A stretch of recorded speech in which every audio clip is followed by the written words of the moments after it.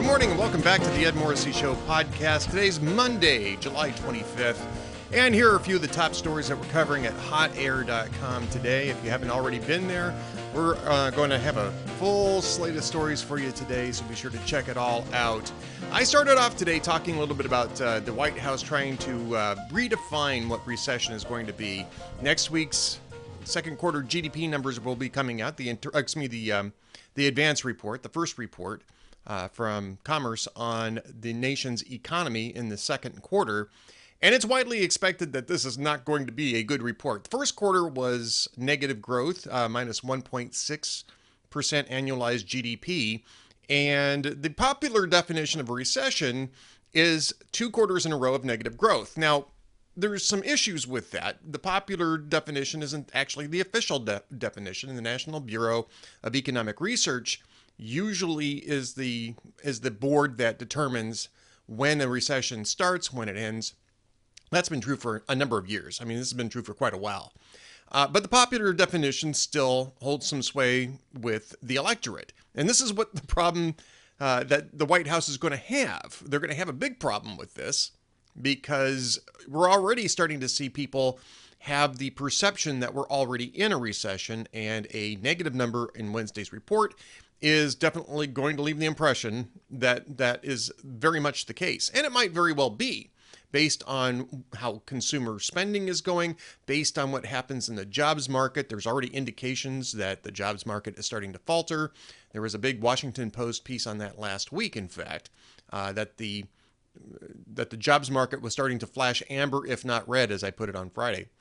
So these are the things that are going to be coming up. And what the White House is trying to do is they're trying to get ahead of this, right? To say, well, look, you can't just assume it's a recession if this number comes back negative. Well, that tells us a couple things. One, they expect this number to come back negative. They wouldn't be out front shaping the PR battleground if they weren't convinced that there was a need to do this. If they thought that this number was going to come back positive, they would probably not even be talking about how to define a recession, because that automatically sets up the expectation.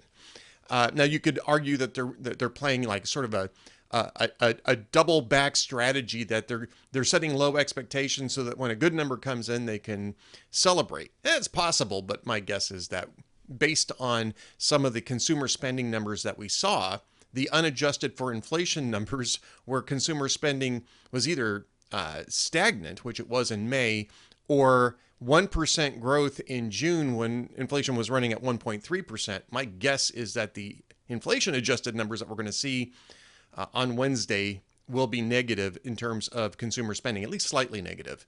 And that may also be true in the July jobs report, which will be coming out about a week after that, about a week and a half after that. So it's very possible that the NBER is going to declare a recession anyway. It's also possible that they won't. We have to see what the numbers say. But just the fact that the White House is pushing this tells us that there's a really good potential for this being a negative number on Wednesday. Now, they can push back all they want on this. The problem is that they completely fried their credibility by denying inflation existed for months and then trying to shift the blame for it to everybody except the Biden administration and its energy and supply chain policies. So they're running the same risk here of running what I call the Chip Diller all is well strategy last year on inflation, when all was clearly not well. It's still not well. You got inflation at 9.1%. It's running the hottest it's been in the CPI. So if they're going to come out after Wednesday and say all is well, who's going to believe them at this point? I mean, there's literally no credibility left on this. So that was my VIP post for this morning, is going over those issues and seeing what the White House options are, which are bad. I mean, you've got Q3 numbers that come out right before the midterms, right? I mean, I know there's going to be some early voting, but it's the Q3 numbers are going to come out just about 2 weeks before people go to the polls on election day in the midterms. And based on what the Federal Reserve is going to be doing to try to tamp down demand, based on what we're already seeing from consumer reaction to high inflation in terms of spending money, it's looking like, even if you don't want to, even if the NBER says, well, despite two successive quarters of contraction, we don't think this is a recession. By the time you get down to By the time you get down to the midterms, there's really going to be no denying this unless something radically changes, right? A huge amount of supply of oil and gasoline show up in the marketplace, prices drop incredibly fast back down to, early 2021 price levels. Unless you see something like that happening, we're on a trajectory here, and that trajectory is almost certainly taking us into recession. So a few other things that are coming up, by the way, and that I've already written about. We're seeing some numbers on term limits for Supreme Court justices. I've got that post up there. The Democrats' midterm pitch now is going to be the CHIPS bill that's going through House and Senate. That's a problem because what the CHIPS bill does is it puts a whole bunch of cash into the pockets of high-tech corporations that are already paying incredibly low tax rates. I mean, they pay much lower tax rates than, say, oil companies do. They make tons of money. What we're trying to do, it's not that this is bad policy either. We're trying to get them to relocate their supply chains out of places like China so that we can have a more stable supply chain. But this is something that they should have been doing from the start of last year when the supply chain crises were already evident, especially in the chips market. Instead, they prioritized a whole bunch of other stuff ahead of it. They failed on all of it. And now their big midterm pitch is going to be they stuck cash into the hands of big corporations. I am really interested to see how progressives react to that midterm pitch. That should be a lot of fun. I have a post about Kamala Harris declaring pregnancy is a crisis. Now, it's like not quite what she did, but that's what it sounds like. And it's and also her supposed use of a Venn diagram to find out the real conspiracy against reproductive rights. Just all sorts of nonsense. There's other great stuff coming up too. All the pundits got a post analyzing Newt Gingrich's claim that the Republicans are going to win 70 seats in the midterms, which would put them at somewhere around 290 seats in the House, which is, that's not going to happen. I'm not sure. I'm sure, Newt's a smart guy, but he's also a real, rose-colored glasses guy when it comes to this stuff. And I don't think that Republicans can get to 290. I don't think Democrats can get to 290 these days. I think 260 would be a huge win. 40 seats would be a huge win for Republicans. And that's about as high as I would guess Republicans are going to get. And don't forget, they won 68 seats in 2010, but they were starting off at 188. So they got to about 250 or so. And that was pretty much a functional high. They started losing seats in districts where Democrats were a little bit stronger almost immediately after that, and they came down a little bit. So, I think if you're talking 290 seats, you're really overthinking this. However, I will say this, and I haven't had a chance to address this in post, so I'll just say this, and we'll close with this. I don't think people understand the political environment of high inflation, low growth, increasing interest rates, and a president who is so unpopular. We haven't seen that in over 40 years. And I don't think people understand the political environment that creates. So, there's talk about, there's going to be a rebound effect due to Dobbs. There's going to be this issue or that issue. Republicans are going to choose bad candidates in a couple of places they have. All of that that's analysis that takes place in a 2010 environment, where you've recovered, or a 2014 or 2018 environment. Those are good arguments in that. This is not that environment. This is a much different political environment where the economy is just simply, at least in terms of voter perception, melting down around Americans. And that has a tendency to really focus people solely on the economic issues. And so I think people are really missing that aspect of this electoral environment. It's something to keep an eye on as we go forward. Stay tuned for more from the Ed Morrissey Show, where we've got Edward Niedermeyer coming on to talk about Elon Musk and the myths of Elon Musk's empire and the realities of Elon Musk's empire. It's a really great conversation, and you're going to want to walk through that, especially after watching how the Twitter deal fell apart. Maybe you can get a sense of where Elon Musk goes next and where Tesla goes next. coming up now on the Ed Morrissey Show.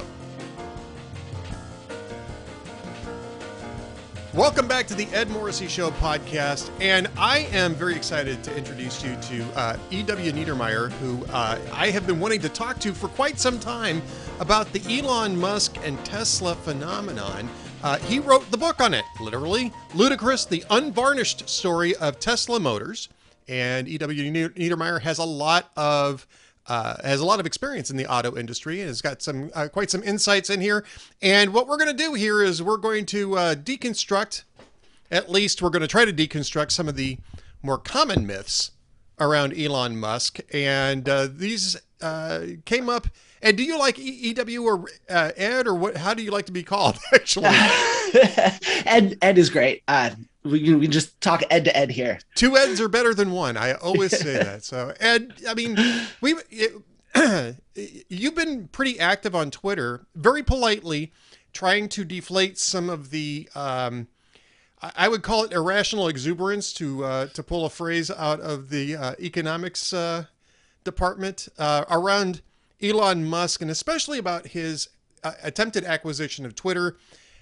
First off, I guess you got to feel pretty good about being proven mostly right on how this Twitter deal fell apart.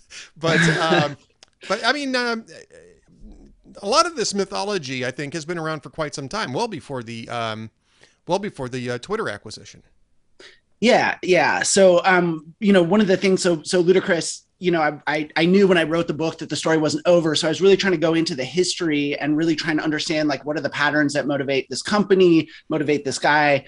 And one of the things that I found, I think one of the most pivotal moments in the history of the company in terms of really revealing, because there's all this talk about, does Elon really care about money? Does he not? Like, there's all this, sort of what are his real motivations, right? He's always talking about these big missions and all this stuff. And one of the moments that really just jumped out at me in the history was in 2006 when Tesla came out of stealth mode.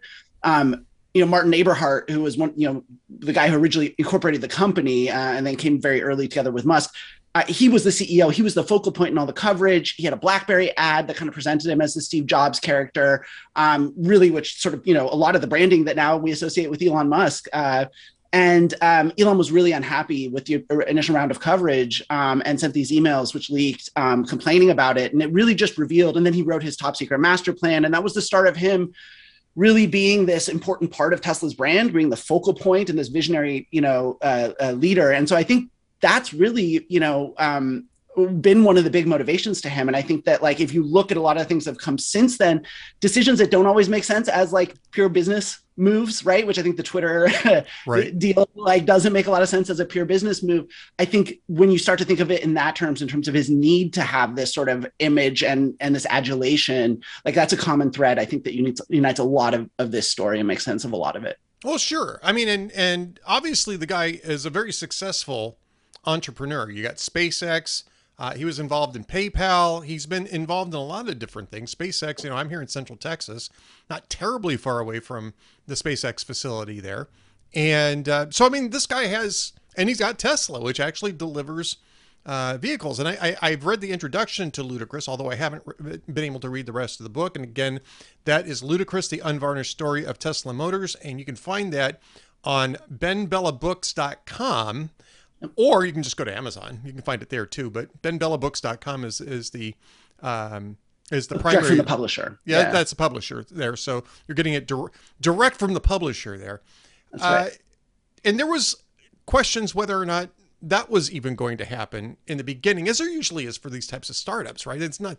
I mean, Tesla wasn't the first startup that had questionable delivery promises being made. Yeah.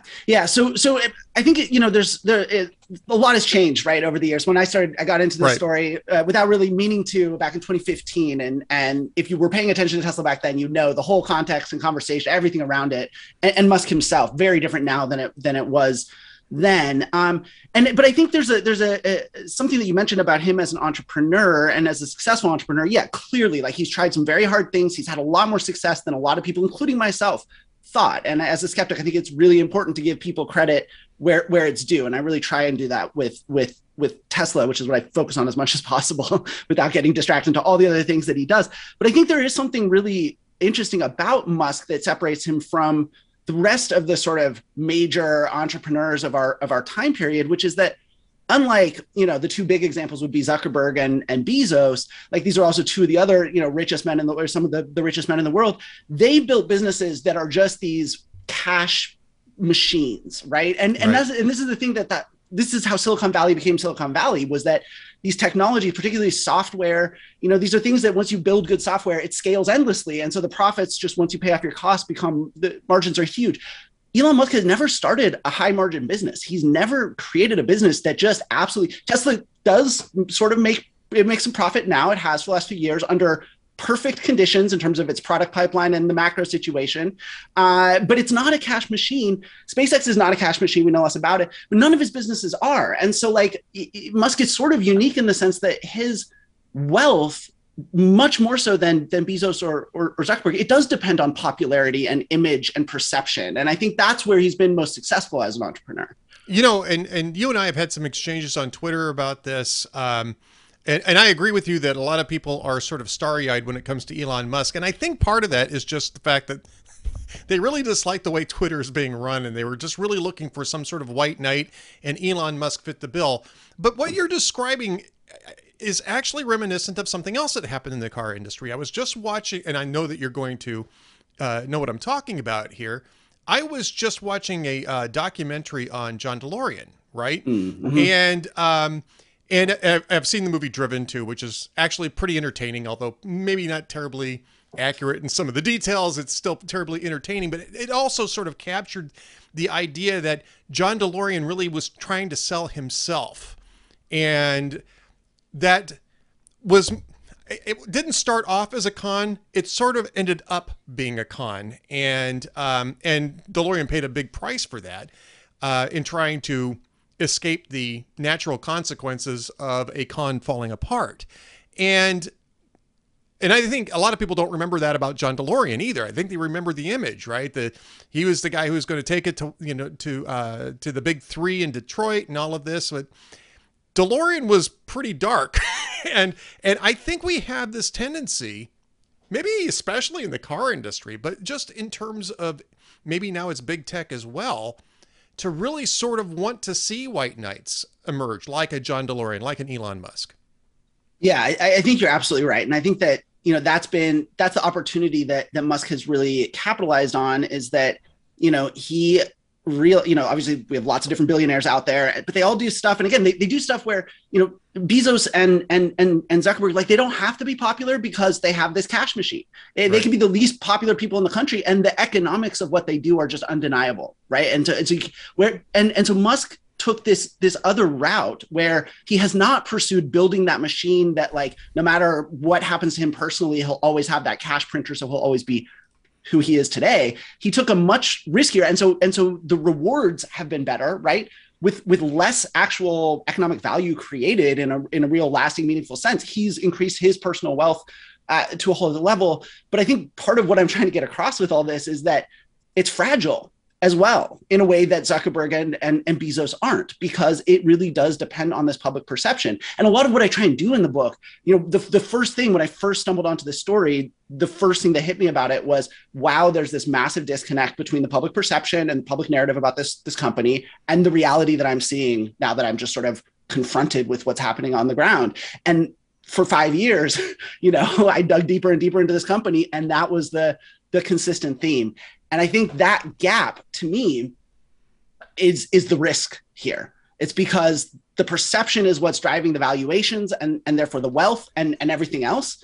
But when there's a gap between that perception and the reality, then all of that wealth and the capital and everything that's being built on top of it, it's being built on sand to some extent. And I think that unlike Zuckerberg and Bezos and a number of other very wealthy people and the organizations and the movements and everything else that they built around themselves and with their wealth and everything, I think everything that ties back to Elon, it really is the vagaries of the popularity of one man. And that's a very unstable thing compared to the rest of our economy. And when you build huge economic edifices on unstable things, over time, the risks they don't go away.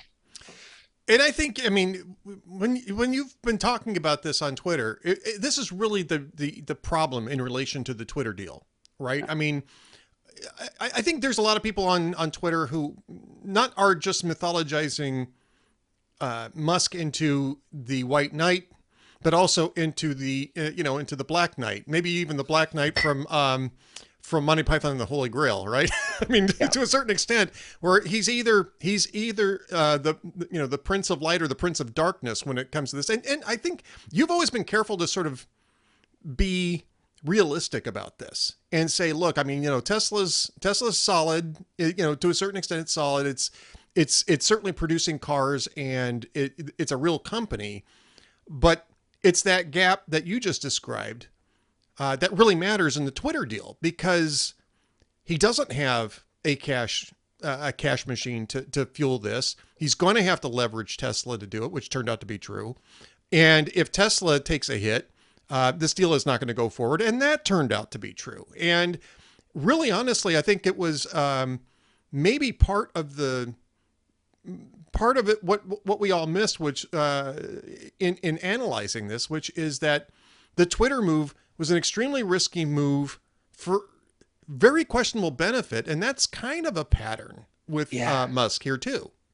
It is. And I think, the thing that it's been wild watching it is that, so when he does stumble, I feel like everybody else is like, wait a second, this is Elon Musk. How can he? And I think the example of this for me that stood out the most was when the Cybertruck was launched. And I was there actually right across from where they were launching it. And I was with like watching the reveal with like 100 or 200 like employees, people who work for Elon, like true believer, engineer guys.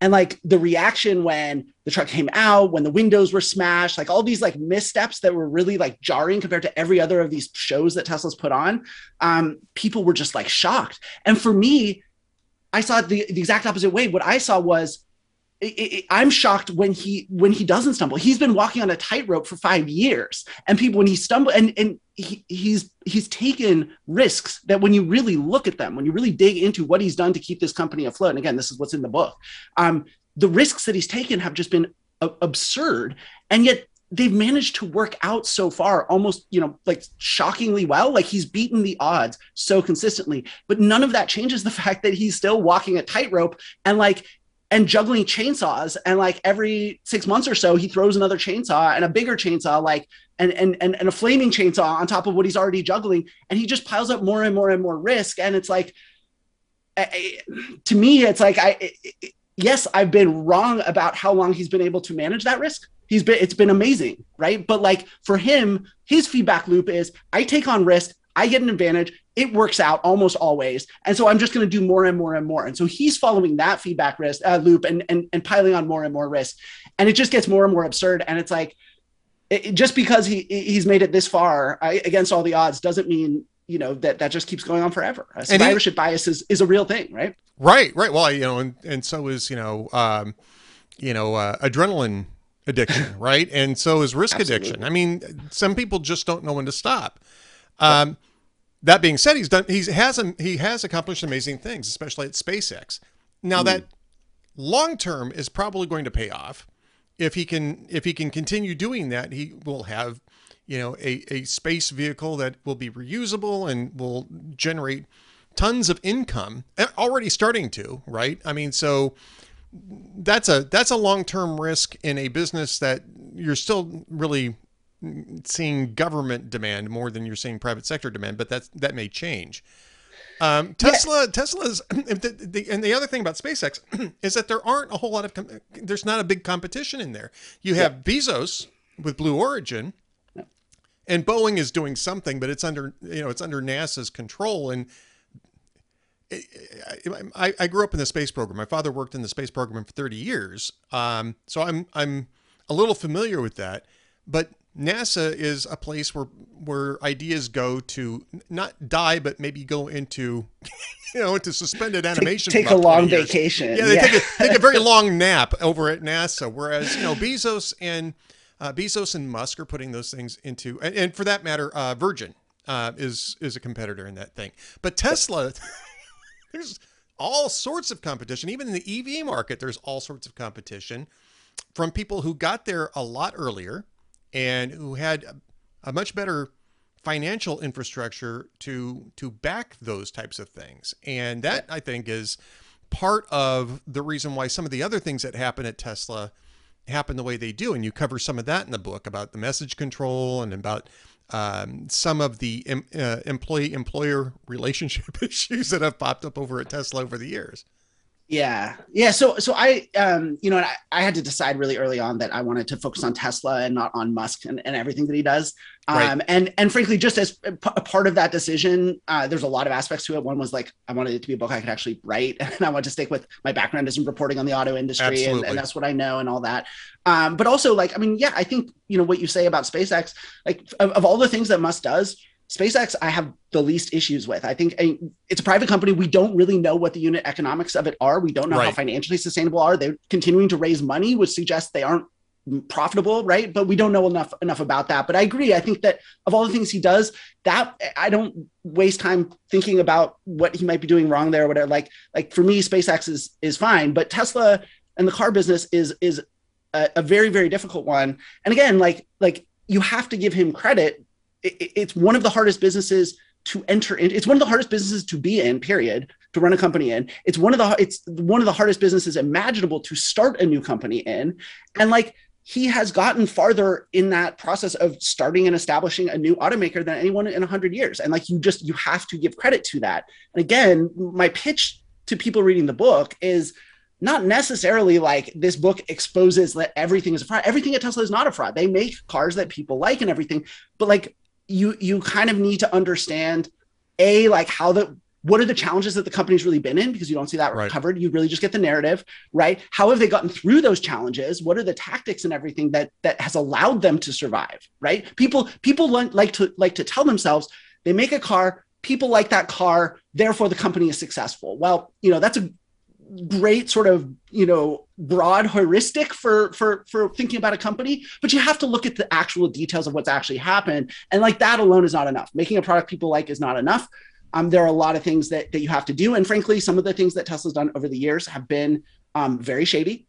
And I think that's also, talking before about just sort of this feedback loop that Musk is in. One of them is that he can do whatever he wants to, and he will get away with it. And he's gotten away with a lot of things that people don't understand in terms of auto safety like evading various regulations. I mean, the safety issues around autopilot, full self-driving is a complete scam. Like there's a lot of stuff. And again, this stuff is getting worse and worse as time goes on. And it's because he gets away with it, and he's been sort of insulated by this cult that he's built around himself as well. And again, I think to me, why this story matters is because I think, and again, I may be proven wrong ultimately about this. Like I have to be honest, I don't know what the future holds, but like gravity is gravity. And I think the big lesson of this entire story is things can work out amazingly well in the short term. It can look like you're doing the impossible, and you can, but really these are long-term things. And if you haven't built something that's long-term sustainable, how much does all that short-term success really mean? And unfortunately, I say unfortunately, I grew up on the West Coast. I would love there to be a West Coast automaker that leads the world in technology. I mean, and I'm proud that Tesla is on the West Coast, but like, it's not a sustainable company. Even now when it's making money, it's just not sustainable. And so if we want to continue to feel proud about this company and have it be sort of this thing that symbolizes America's ability to come back after, a century, start new car companies and reinvent things. And like, it needs to be a sustainable thing. And as long as it's built on not just one person but like one very unstable and like, a guy whose behaviors is in really unsustainable patterns, like we shouldn't want that, right? We should want the kind of asset that Tesla is to this country to be on a more stable footing than that. But extricating Musk from Tesla without breaking one or both is also not something that will be easy or smooth, or maybe even sustainable. I mean, possible. Yeah. I mean, we mentioned John DeLorean. In terms of cars, I would say in terms of tech, you're talking a Steve Jobs situation where Steve Jobs was basically separated from Apple. Apple turned. It was a disaster for Apple. The management team that took Apple away from Steve Jobs, as much problems as Steve Jobs created in Apple, he turned out to be the driving force, both in terms of vision and really in terms of creativity and forward motion. And Apple couldn't live without him. And they reconfigured back around Steve Jobs when they finally realize that. And you may run into that sort of situation with Elon Musk, because you are getting cars. I gotta tell you, in between the time that you and I have been negotiating this, my neighbor across the street bought a brand new Tesla, and they love it. They absolutely love it. And so the cars are being produced, as you say. They're apparently turning a profit. But again, that can change very fast. Yeah. Betamax turned a profit too for a while. And nothing, I mean, no business, or very few businesses, go from huge profits to huge losses as fast as the car business, right? And that's because, and again, you know, early on in a car maker's history, you know, you start with small factories, small workforces, small everything, right? And so your fixed costs, you know, which is what it's the anchor that drags you down when you run into hard times economically. It's not that big, right? And so as you expand, then your fixed cost gets big, and like again in the car business, it gets bigger than almost any other business, because you're talking about giant factories and supply chains around the world and R&D and all these things. And it's as companies get bigger that when then, you know, maybe the Cybertruck comes out and it's kind of a dud and it doesn't resonate with truck buyers. I think that's a very real risk. You know, then all of a sudden, you know, you've got 2-3 more factories, which Musk has already said are burning a lot of cash. That's what factories do, unless they're selling almost every car that they make like that. And so, you know, what's kept Tesla viable for this long is the brand. It's the appeal of the brand. And Musk, the genius of it, see, and people tell themselves all kinds of stories about why this success is happening. For me, it's simple. It's Tesla saw that a lot of people were making money in high tech, and that when there's a group of people that make money and share an identity, they want to buy things that reflect that identity. And in this country, especially, a car is really how you reflect your identity, how you make your money, where you come from, what you believe in. And there wasn't a car that was made for techies and the new tech wealth elite, right? And that's what Tesla did. That was the economic and opportunity. The traditional car business completely blew it by not seeing that opportunity. It was a massive, massive error, but that's it. That's the opportunity that they saw. But as you say, now everyone gets that that's a real opportunity. They understand the kinds of things that you need to do to appeal to that market. You know, so far the cars have been sort of, you know, fairly broadly appealing, right? So you're talking about the Model S, like a big sedan, and then like a smaller sedan, a little crossover version of that and stuff like that. Model X, a little flashy. When you get to things like the Cybertruck, when you get to things like, you know, like the semi truck, the Roadster, these things, this is where you know, you start to wonder, like, are these all going to be hits? And if they're not, as this footprint expands, like, you can go from making good money in the car business to just burning cash, you know, so fast that you go bankrupt in weeks. I'm talking big companies, right? This is what happened in 2008. And that was the first story I ever covered. And everyone always forgets how quickly the car business could go from printing cash to gone, just zero. Yep. And I mean, Chrysler all but blinkered out in 2008, 2009. I mean, I think they're still around, but they're owned. It's a foreign, at least for a while. I'm not sure if it's still the case. They're a foreign-owned company and more or less just a brand, not really the Chrysler that we knew prior to the financial collapse. They were merged with Fiat, and then that company then merged with Peugeot. Peugeot Citroën. So yeah, so now it's like a French, Italian, American. And this is what's happening in the car business, right? It consolidates. Smaller companies become bigger companies. And that's why it's so amazing that a company has been able to start, because you don't have the scale when you're starting. But even today, even in making 1 million cars a year, it's a huge accomplishment, right? And again, like you have to be able to hold, and we're bad at nuance in this day and age on all kinds of topics, as I'm sure you know, right? Like it's not just Elon Musk, it's a lot of things. And frankly, I think a lot of successful people exploit that. I think Elon does. I think he forces people to either love him or hate him. And I think that's part of how he's built this this image. But like, you have to, in order to understand the story, you have to be able to hold two thoughts in your mind that, like, one, yes, it's an amazing, unprecedented accomplishment to go from 0 to 1 million units. It shouldn't be possible. And if you look at the history, it took a lot of chicanery to be possible, right?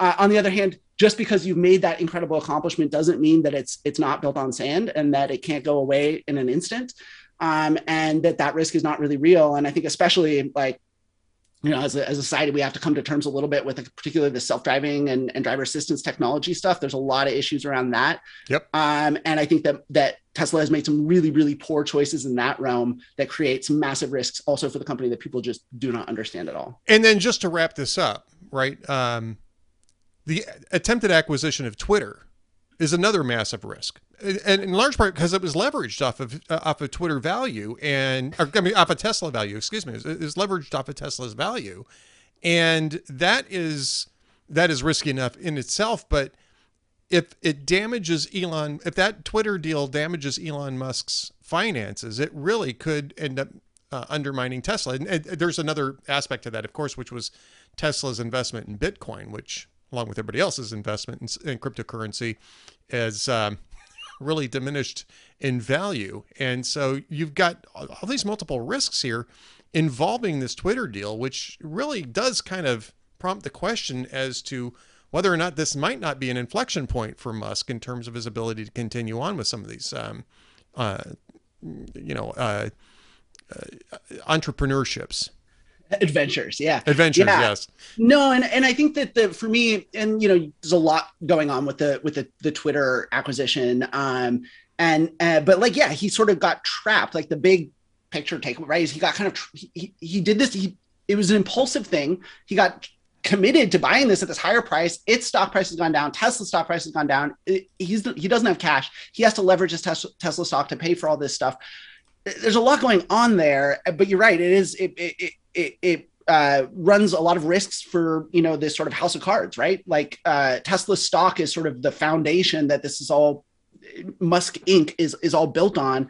And if he has to leverage that stock further or sell it in order to follow through on this commitment, that could really shake the foundations of a not very stable structure. But I think the most important thing about this, and why I think it is an inflection point, is that he made that decision because it wasn't smart. He didn't put a lot of thought into it. I don't think. Like, I don't think he's dumb. His problem, and it's a very common problem for people who achieve a certain level of not just money, but also I think really fame is a lot of it. Is that it reaches a point where the person can no longer get feedback. No one else. He doesn't have people around him that can tell him, you know what, man, like, I see what you're going for here, but like, this isn't the way to do it. Let's take a beat. Let's find another way.